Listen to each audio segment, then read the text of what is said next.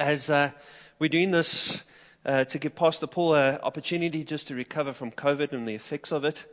And so I've thought, do I carry on with the evening service series on grace, or do we look at things? And I've been spending some time just praying and saying, God, what is your message for today? And it's kind of a recurring theme that's coming along, very similar to the message I preached 2 Sundays back. But this message today is on hope. And the hope not just for tomorrow. A hope not just for tomorrow. And we're going to be looking at 2 Corinthians chapter 1 from verse 3 to 11. So if you can turn there, 2 Corinthians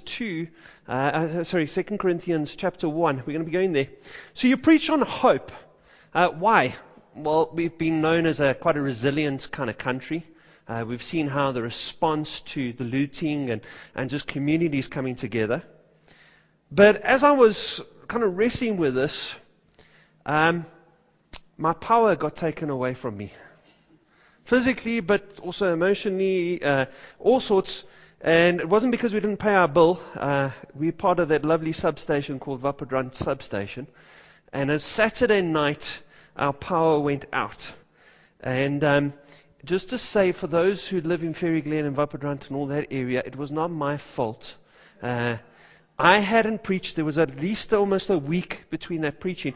And in fact, Pastor Paul sent me his sermon notes about a half an hour before the power went out. Just to say. So the power went out, and we basically only got restored at 4 o'clock in the morning on Saturday, and then have had on and off since then as they're still trying to fix things. And it was cold weather.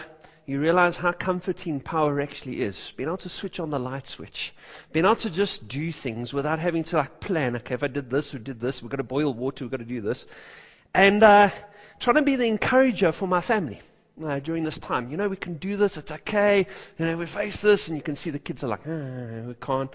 Using the bicycle pump to pump oxygen back into the fish tank and trying to do this and working out this light. And if we go to church, we can charge these batteries. And I could see as the week came and as the deadlines that the city gave us and saying, no, it'll be restored by Wednesday, came and didn't and it didn't happen. All this false hope. I was like, sure, Lord, you're really giving me a practical exercise for Sunday morning sermon. Kind of what more can we take? And on Thursday morning, I got a call from the school just to say that there had been a COVID case in the class and that all the kids are to be fetched immediately as they're now first contacts. So I had to go pick up Joshua, who is now just settling back into his routine of being in school. And so he has to be there. Now it gives him more challenges because now Joshua has to isolate, trying to tell a 4-year-old how he has to isolate and why he can't connect with people. Now we can't go and shower at other people's houses because one of us has to be at home with Joshua. And I can see Sarah is just going, enough. I'm like, love, we've got this. It's okay. And inside, I'm just going, man, Lord, how much more can we take of this? Now, we're very privileged to have electricity, especially right now. And I realize that. I realize that there are so many more people that are going through things. Though we title and say that South Africans are very resilient, inside, don't you feel, I've had enough? What more can I take? What more can we face? What more can we handle? It's enough. Aren't you there sometimes? Maybe it's been in the business. Maybe it's been the loss of a loved one. Whatever it is, where you're at a point where you're just absolutely in despair. Maybe that's you. Well, some people may find this very hard to believe. But the hero of faith, the great hero of the New Testament, Paul, was at that very same place. I want to pick up from verse 8, and it says here, for we do not want you to be unaware, talking to the church in Corinth, brothers, of the affliction we experience in Assyria. For we were so utterly burdened beyond strength that we despaired of life itself. Indeed, we felt that we had received the sentence of death. This is what Paul is saying. Paul's saying, I'm at a point where I'm so overwhelmed, I can't go on, I cannot take more. He's feeling so weak, the very strength that he had has been zapped from him. His place of despair, in despair of life itself. Do you know that they say due to COVID and what's happened with the lockdowns and the restrictions, and I think of many of the youngsters that find identity in so many things, in sports that they can't do, in academics that are becoming so challenging with online schooling. Depression is at its highest. Anxiety is at its highest at the moment. The loss, the sense of loss is at its highest at the moment. And we feel sometimes at a place where it is beyond help. Nothing more. And we sometimes try to cling onto little things. We're clinging onto our president's speech tonight. And by the way, he was planned to speak before I preach. Just please note that. All right. We're clinging on that. If only it changes this. If only it will go away. If only vaccines will work. If only this will take place. And we're clinging onto these things. But sometimes they fade. Or something else happens. And we get to that place. What more can we handle? Paul's there. It's almost, in a paraphrased version, I felt like I needed to crawl up into a ball and die. This is what the great hero of faith is saying. Incredible that Paul's not the only one. You just need to read some of the Psalms to see how David was responding to circumstances and situations. Lord, look, my enemies surround me. This is what's going on.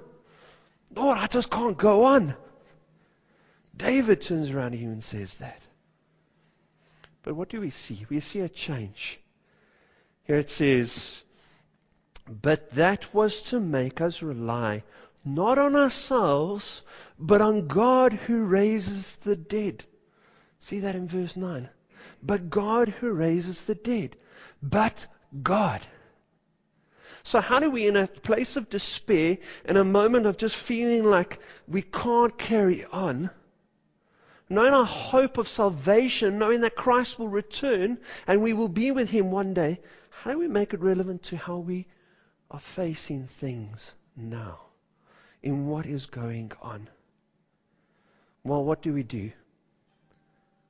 I want to read the full verse to you. Let's get this whole thing in context, because Paul highlights so much for us. Let's take it from verse 3. It says, blessed be the God and Father, our Lord Jesus Christ, the Father of mercies and the God of all comfort, who comforts us in all our affliction, so that we may be able to comfort those who are in any affliction with the comfort for which ourselves were comforted by God. For we share abundantly in Christ's sufferings, and so through Christ we share abundantly in comfort too. We are afflicted, for it is your comfort and salvation that we are comforted. It is for your comfort in which we experience when you patiently endure the same sufferings that we suffer. Our hope for you is unshaken, for we know that as you share in our sufferings, you will also share in our comfort. For we do not want you to be unaware, brothers, of the affliction that we experience in Assyria. For we were so utterly burdened beyond our strength that we despaired of life itself. Indeed, we felt that we had received the death sentence. But it was what has made us rely not on ourselves, but on God who raises the dead. He delivered us from such a deadly pool, and He will deliver us. On Him we have set our hope, that He will deliver us again, so that you must help us by prayer, so that many will give thanks on our behalf for the blessing granted us through the prayers of many. We see the highlight. How does Paul get through the circumstance of, I've had enough, I can't go on, I just want to crawl up into a ball and die? How does he grab a future hope for now? Well, firstly, hope has to start with the correct focus. It has to start with the correct focus. It starts with Paul's view on who God is. That's where he does. He looks to God, he turns to the Lord through the circumstances, through the situation, through this turmoil that he's going through. And he fixes his eyes on Christ. He has the correct focus to get through. And see, we need to have the correct focus on who God is. Because how we view God right now will determine how we get through the circumstance and how we get through and where our source of hope will come. So what does he say who God is? He starts off by saying God and the Father of our Lord Jesus Christ. It's not a God who is distant, not a God that is up there going, oh, what's happening?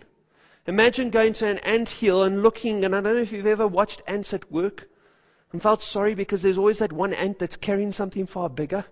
You're like, oh, look at that ant suffering. Man, look how hardworking he is. Sure. Squash. God's not doing that. He's not going, sure. Check it, Andrew. Look how he's suffering right now. Not only his foot is bad, but Tottenham is going nowhere this season. He's not looking at that. But He's a God who's been present with us. The Lord Jesus Christ. The very God who took on the form of flesh, who's been with us. Who knows what it is to be hungry, who knows what it is to thirst, who knows what it is to be betrayed, to be persecuted. He knows our suffering. He is not a distant God, but a God who is so loving, loving to the point of the cross. That's who He is. That's who our focus should be on. See, when it is the God of our Lord Jesus Christ, the Father of our Lord Jesus Christ, means the aspect of Father, that we can come into the throne room, that we are called children of His. We can approach Him through the grace that's experienced through the cross. I know as Christians we go through suffering. We go through loss and we go through hardships. I know too that the world goes through it, though it doesn't seem like it. But what is an incredible privilege as Christians? Unlike the world, we are able to come into the throne room. We are able to approach the loving God, our Lord Jesus Christ. We're able to connect with Him because He died for you and me on the cross, covering our sins. So He's the God, the Father of our Lord Jesus Christ. But He's not just that, He is the Father of mercies. Paul goes on to say, Father of mercies, this is incredible. It means that God isn't waiting for us to get to a certain place before He will comfort us. But He shows His mercy. Now I know sometimes when we go through suffering, and sometimes we go through suffering because of our own sin and circumstances. Or maybe sometimes we feel so distant from the Lord because despair sometimes does that. It brings us towards a spiritual drought. And we get to this place and we're like, ooh, I can't approach God. I can't come to Him. I can't cry out to Him. I can't do this. We can. Why? Because His comfort isn't dependent on us. It's in His mercy. Do you realize that God has covered it all? Christ has taken it all. We're able to come to a merciful God. We are able to find comfort even when we don't deserve it. How incredible is our God. So we fix our eyes, we have the correct focus, that it is the God who understands because He knows us. He's been with us, the Lord Jesus Christ. He's the God of mercy, who's gracious not to give us what we deserve, but comes along with this incredible comfort. But Paul highlights the fact, He's not only the Father of mercies, but He is the God of all comfort. Paul doesn't turn around and say He's the God of comfort. He says the God of all comfort. The all, if you highlight that in your Bible, means this very source of comfort is Him. He is our comfort. There is no greater comfort than the comfort from Him. It also turns around and says that all comfort means that God doesn't choose when or where to give us comfort. It says in all comfort, in all, what do we see? All troubles, depends on what version you're looking through, in all turmoils, in all afflictions. That's turning around and saying. So God reveals His comfort in all circumstances and all situations. Now, isn't that incredible? The God of great comfort. In fact, this word here, used for comfort, is the same as Christ uses the word to describe in the Holy Spirit, our comforter, who's with us. Now, many parents, I'm sure, have done incredible things for many stuffed toys. If you've gone and left it behind and realized the crisis that can cause. I've had to turn around and drive back to Johannesburg, because this plush comfort toy. In fact, I'm quite hurt because when Joshua hurts himself, he runs to Dad. So already I've got the bonus points that Dad is his comfort. But so often he'll run to me and I'm like, come here, my boy. And he'll run past me, run into his room and go get Giraffe. And then come sit on my lap. So the comfort that he gets more from a stuffed toy than it is me. I know my pecking order. I'm below that stuffed toy. So it's this comfort that we get, that we're able to come in the moment we can't handle things, where it seems overwhelming, where we can't face tomorrow. God is at a place where there's the embrace, where we're able to be in the arms of a loving God. We're able to cling to Him.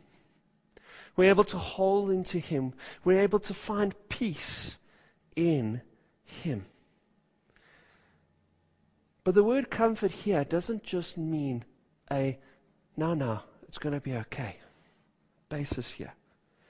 In fact, the English language, we're told, is kind of watered down this word. Comfort here means encouragement. It means boldness. It means to be able to walk alongside. So it's more that we don't just find the God of all comfort, it's the God of encouragement, the God of boldness, the God who we're able to find strength in. The God who walks alongside. It's this whole basis that it's just more than just now, but the God who goes with us. Now, I've used this sermon illustration a number of times, but I had the privilege of going visiting the UK. I'd saved up as a youngster and managed to go across, and my uncle and my cousin decided to take me through to London. We went on a tour, and they took me into Soho because I was quite interested in the electronics and technology side, and Soho is very big in London with its computers and that. But there's also a very dodgy side of Soho, and we soon found ourselves in it. I think my uncle was kind of testing me. Now, my uncle had been a bouncer, my cousin was a bouncer, and here I was with these big guys walking down the street. The way I walked was totally different. If I had been alone, I would have been trying to find the nearest exit, don't make eye contact, look down, and hoy left. But here I was with these big guys, and so I was walking. I even had that gangster hip kind of walk, and I approached. Why? Because of the confidence I had, not in me, but in them. And so if He is the God of all comfort, we find this encouragement, this confidence to be able to face this turmoil. Not because of me, but because of Him. What is your focus of God? Who is God to you? Is He your Savior? Or is He someone you just acknowledge? Who is He to you? Well, to Paul, He was the Father of the Lord Jesus Christ. He was the Father of mercies and the God of all comfort. But a little bit later on, he also describes God as God who raises the dead. He is the God who raises the dead. Turns around and says, but it was to make us rely not on ourselves, but on the God who raises the dead. So in other words, He's the God who's in control, who will never ever be defeated. That death cannot keep Him down. He is alive, a living God. all powerful. Nothing can defeat him. And Paul places his confidence in this God who raises the dead, because he knows that God is in control. Even if Paul had to die, there would be nothing that would happen out of the will of God. God could even raise from the dead. We see later on, about 8 to 10 years later after this, that Paul eventually did die.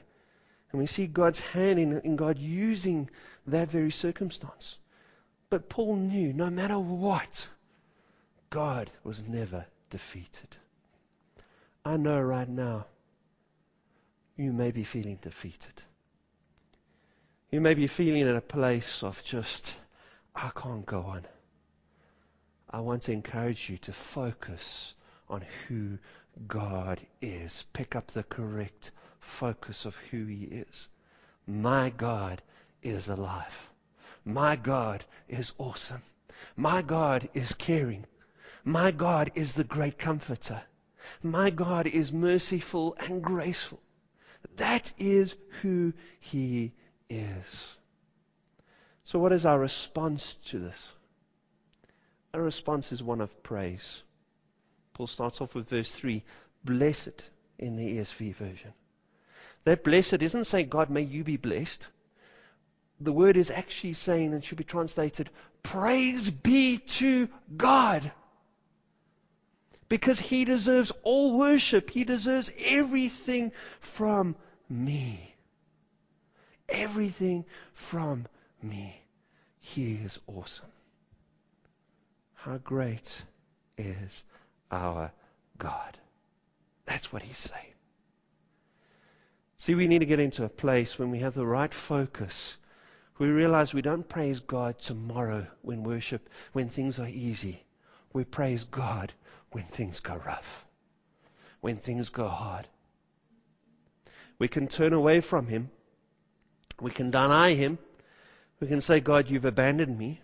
That's not my God. Or we can turn to Him and say, God, I don't understand.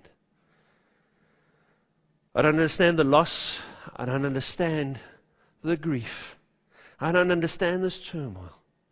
But blessed be your name. Blessed be your name. What is your focus? Secondly, hope is activated by trust. It is activated by trust. Paul goes on to say, we set our hope that He will deliver us again. Paul's expressing this, that God has delivered him already in this turmoil of what's going on, and He doesn't tell us. He says, we make you aware. We're not quite sure what it was. We presume that Titus would have made the church there in Corinth aware. We can guess that it might have been some spiritual attacks. We may guess that it would be persecution. It may have been the riots that took place in Ephesus over this time from the silversmiths. It may have been so many different things. We just know that Paul was in such a hardship that he just felt that it was a death sentence, the deadly peril. But he turns around here and says, we set our hope that He will deliver us again. I find this amazing, that God has delivered us from this, and you know what? When it comes again, it's going to be there. God is going to be, He's going to continue to deliver. Isn't that incredible trust and testimony? I think sometimes we need to be reminded of what God has done, to remind of what God will do, to help us through what's going on. The power of testimony, the power of journaling, and remembering what God has done. But our hope is activated by trust. He uses the word, we kind of unshakable hope in this version. So what this is kind of saying is, it's not a hope. If you think about anchoring a kite, and if you send out a kite out there, especially if you're in the Western Cape, and you hook it out there, and that kite is there, it's taken by the wind, blown in many different directions. We become the anchor. Versus a boat who sends an anchor down to the ground, and no matter what the storms happen, that boat will not move. See, the trust here is not making ourselves the anchor as if we're trying to hold a kite and hoping for situations and circumstances to change. If only I could get an island. and live by myself. If only this happened. If only that took place. If only I won the lotto. If only this. It removes us from being the anchor, but by trusting in the Lord, our hope becomes unshaken. It means we anchor ourselves in Him. See, it's relying not on ourselves, but God. And that's what Paul has realized. Paul's got to that place where he's saying, I've tried all, and I couldn't get out of this situation. I've tried everything I can, but this has taught me that I have to rely only on God. That's what it's saying. Not to rely on ourselves, but on God. This relies to trust. It means to take our view and our focus on God, and not just to acknowledge Him, but to give Him our very lives. To say, God, here I am. Even in the moment of weakness, even in the moment where I've got nothing to give, even when I can't go on, even when inside I am so anxious, I am in such a place of despair and so despondent in this, overwhelmed, feeling broken, we're able to say, God, but you can. I give my life to you. 2 Corinthians 12 verse 9 says this, but he said to me, and this is in context of Paul talking about the thorn in his side, his very weakness. He says, my grace is sufficient for you, for my power is made perfect in weakness. So we move from trusting in other circumstances, holding the kite, into the basis of being anchored in Him, having an unshakable hope in Him. So we need to trust Him. But we see quite a few things that come in this verse. We need to trust Him even in the midst of suffering. There's a theology out there that's saying that Christians shouldn't suffer. And if you suffer, there's a sin in your life. Whilst sin absolutely brings suffering of ourselves, if it's our own sin, and sometimes of others, it is one of the reasons. We see it says here, for we share abundantly in Christ's sufferings. Now Christ never sinned. So why is Christ suffering? Sometimes we suffer even when we follow the will of God. Do we still trust in Him?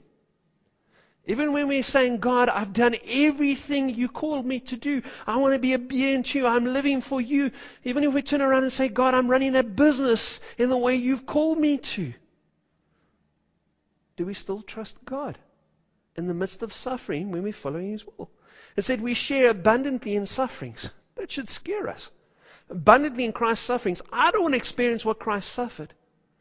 But Paul's saying we experience that abundantly. Now what suffering is it talking about Christ? It's not talking about the suffering upon the cross where Christ took the sin of the world. We could never handle that suffering. It would never be for us. But we pick up the suffering of Christ's sufferings when we follow and obedient to God. Sometimes we will face persecution. Sometimes we will face hardships. We experience that. And in fact, we're going to experience it abundantly. It shouldn't surprise us as Christians. Do we still trust God?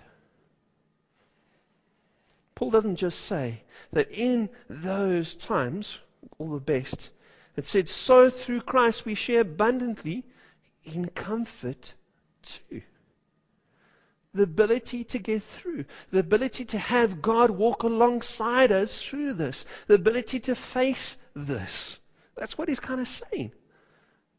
The ability to know God's hand and at work in our lives, even through this comfort. You find it incredible that it says that we suffer, Christ's sufferings abundantly, but in the same, we also experience His abundant, overflowing comfort through this. See, I know that sometimes we will feel that Christ has abandoned us. God has abandoned us. Despair. We see that through the Psalms. God, where are you? And we feel that. But we need to know as we go through this abundant suffering, so God's abundant comfort is there. John Piper goes on to say this. He says that God is always doing 10,000 things in your life, and you only may be aware of 3 of them. Isn't that lovely? Though you're going through this, it feels like God has abandoned me in this moment, in this circumstance. But we don't realize God's abundant comfort that is at work in this. God was using this circumstance and situation that Paul went through for His glory. Are we going to trust God even in the midst of suffering? Not just acknowledging Him and having a correct focus of Him, but saying, God, no matter what, I give my life to you. See, Paul knew his need for Christ was not just about salvation, but his very life too. And as Christians, sometimes we live it out just as about salvation, a future hope, instead of realizing our very lives need to be surrendered to Him, called to glorify Him no matter what. So trust, hope is activated by trust. Thirdly, hope cannot be contained. Hope cannot be contained. It says here, so that we may be able to comfort those who are in any affliction with the comfort we ourselves were comforted by God. Isn't that incredible? That God's comfort isn't just the amount we need. And by the way, suffering will never, ever, ever outweigh the comfort of God. Isn't that incredible in this verse? But it's still around here that there's overflowing comfort that comes. So as we experience a hope in God, we cannot contain it. It's got to bubble from us. It's got to be an ability to comfort others. And incredible, as we say, the South Africans are resilient. I've loved the fact that the news shifted from the negative to the positive, of communities getting together, of our national army of taxi association stepping up and patrolling shops. Seeing all that's happened and seeing the response of people, isn't that incredible? But as His church who have the hope, this is what we're called to do. We're called to comfort others. See, God's grace was never meant to be stored. It was meant to be shared. We can never store God's grace. It is so abundant. If you're feeling at a place of despair, if you're feeling at a place where you are so broken, where there seems to be no hope, I want to encourage you, walk alongside someone. Not just for you, but go and do something. Incredible. When we're in the place where we are so feeling like it's just overwhelming, when we get to a place and saying, hey, I can come alongside, we get to see God's comfort in others. An incredible blessing that God wants us to walk alongside others, to comfort them. Now, I've seen this so often in practical in ministry. As I've journeyed, and I remember working alongside a young girl that suffered with OCD. Now, I know we joke a lot about OCD, and there are many things about it. But when you experience somebody that is crippled by it, you realize how big it is. I would remember her getting stuck in a pattern where she would wash her hands and she would be stuck in that pattern for about a half an hour, just going on and couldn't break out that cycle. I remember the pain that it caused her. I remember just the frustration. I remember praying for her so many times that God would remove this from her. But I also remember how she walked alongside others. And I saw how God used her in her pain, in her struggles, to comfort so many. Do you realize that God wants to work through us in this?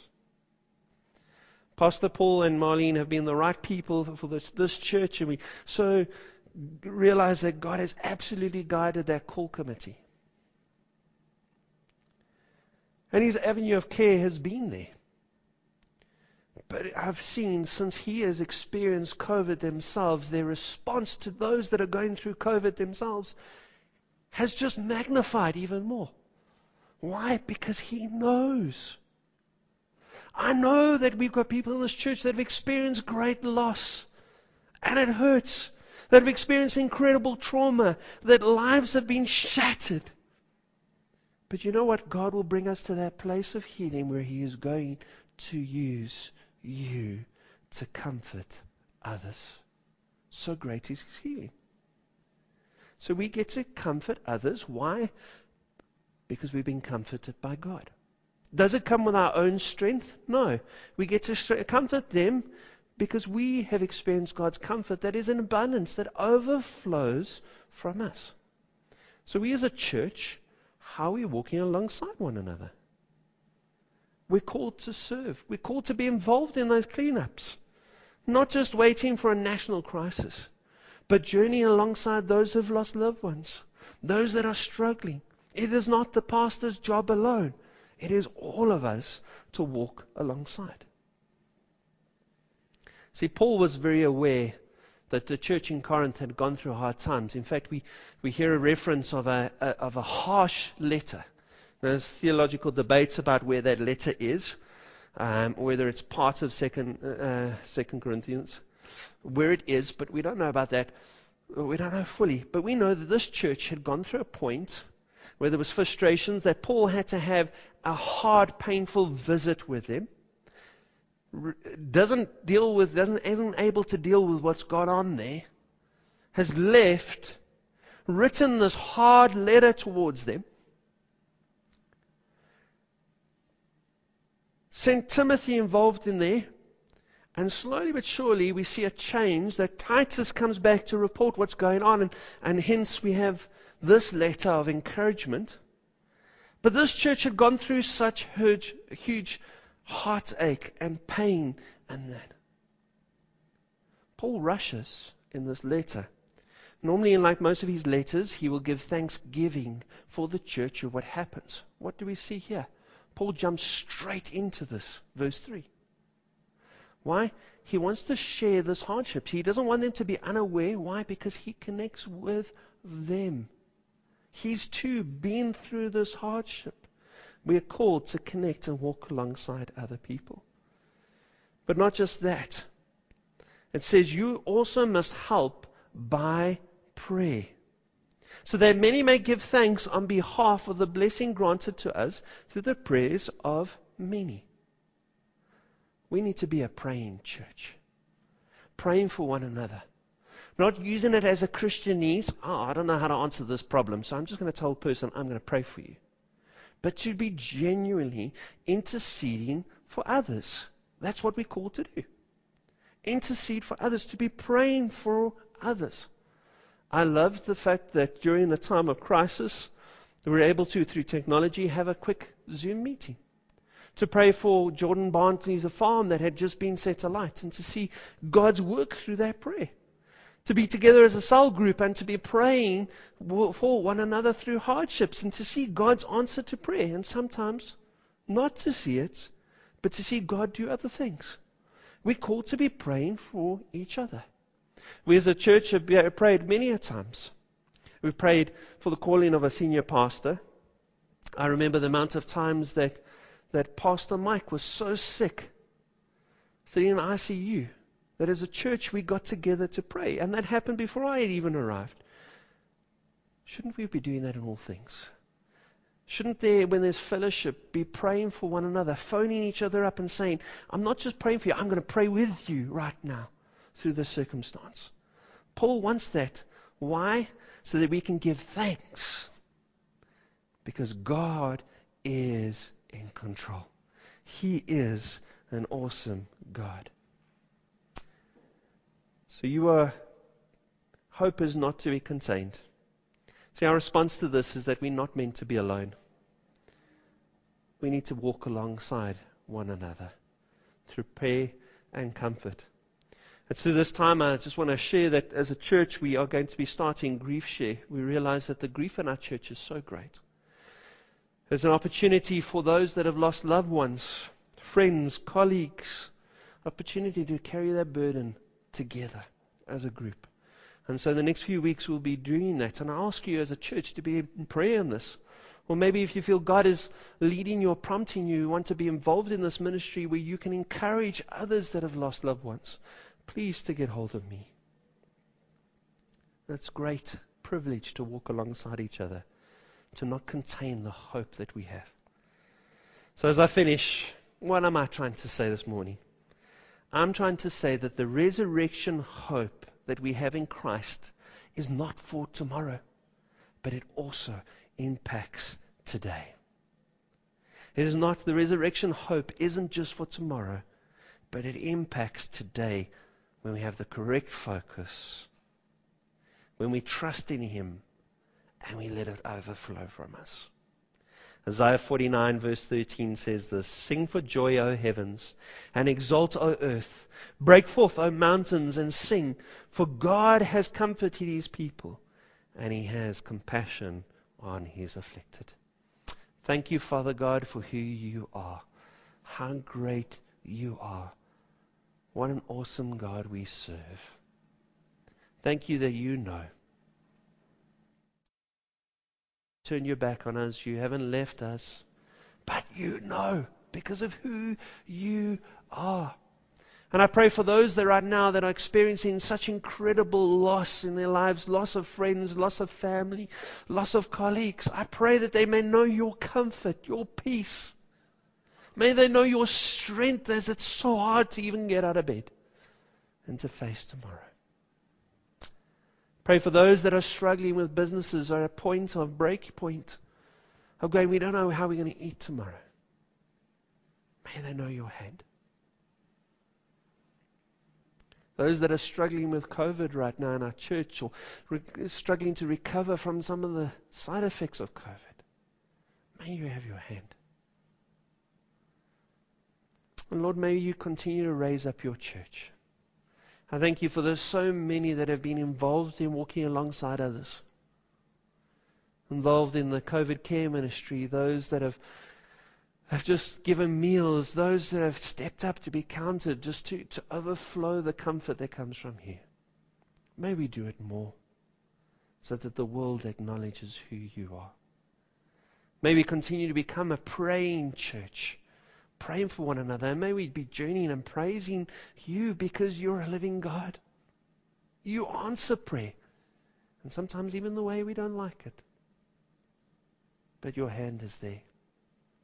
And so we just praise You for who You are. Be with us this morning.